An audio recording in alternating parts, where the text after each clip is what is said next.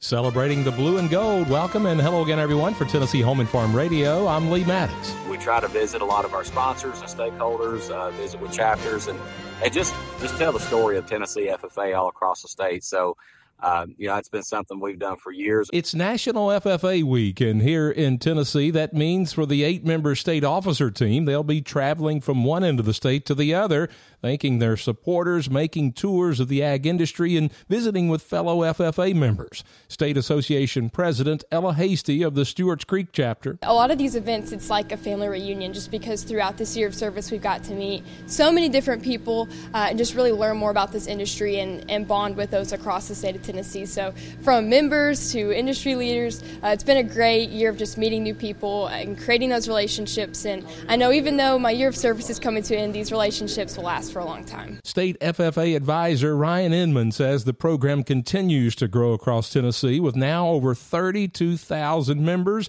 in 247 chapters. We have a presence in our private school sector, in our charter school sector, and of course our public schools.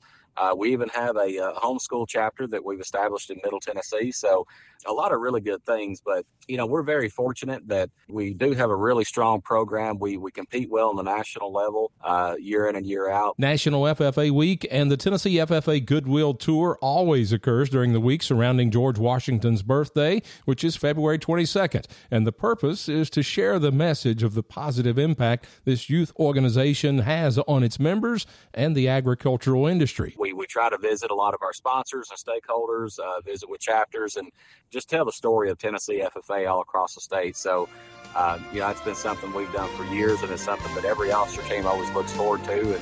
And we have a lot of fun just being able to meet with those that support us the most. And for Tennessee Home and Farm Radio, I'm Lee Maddox.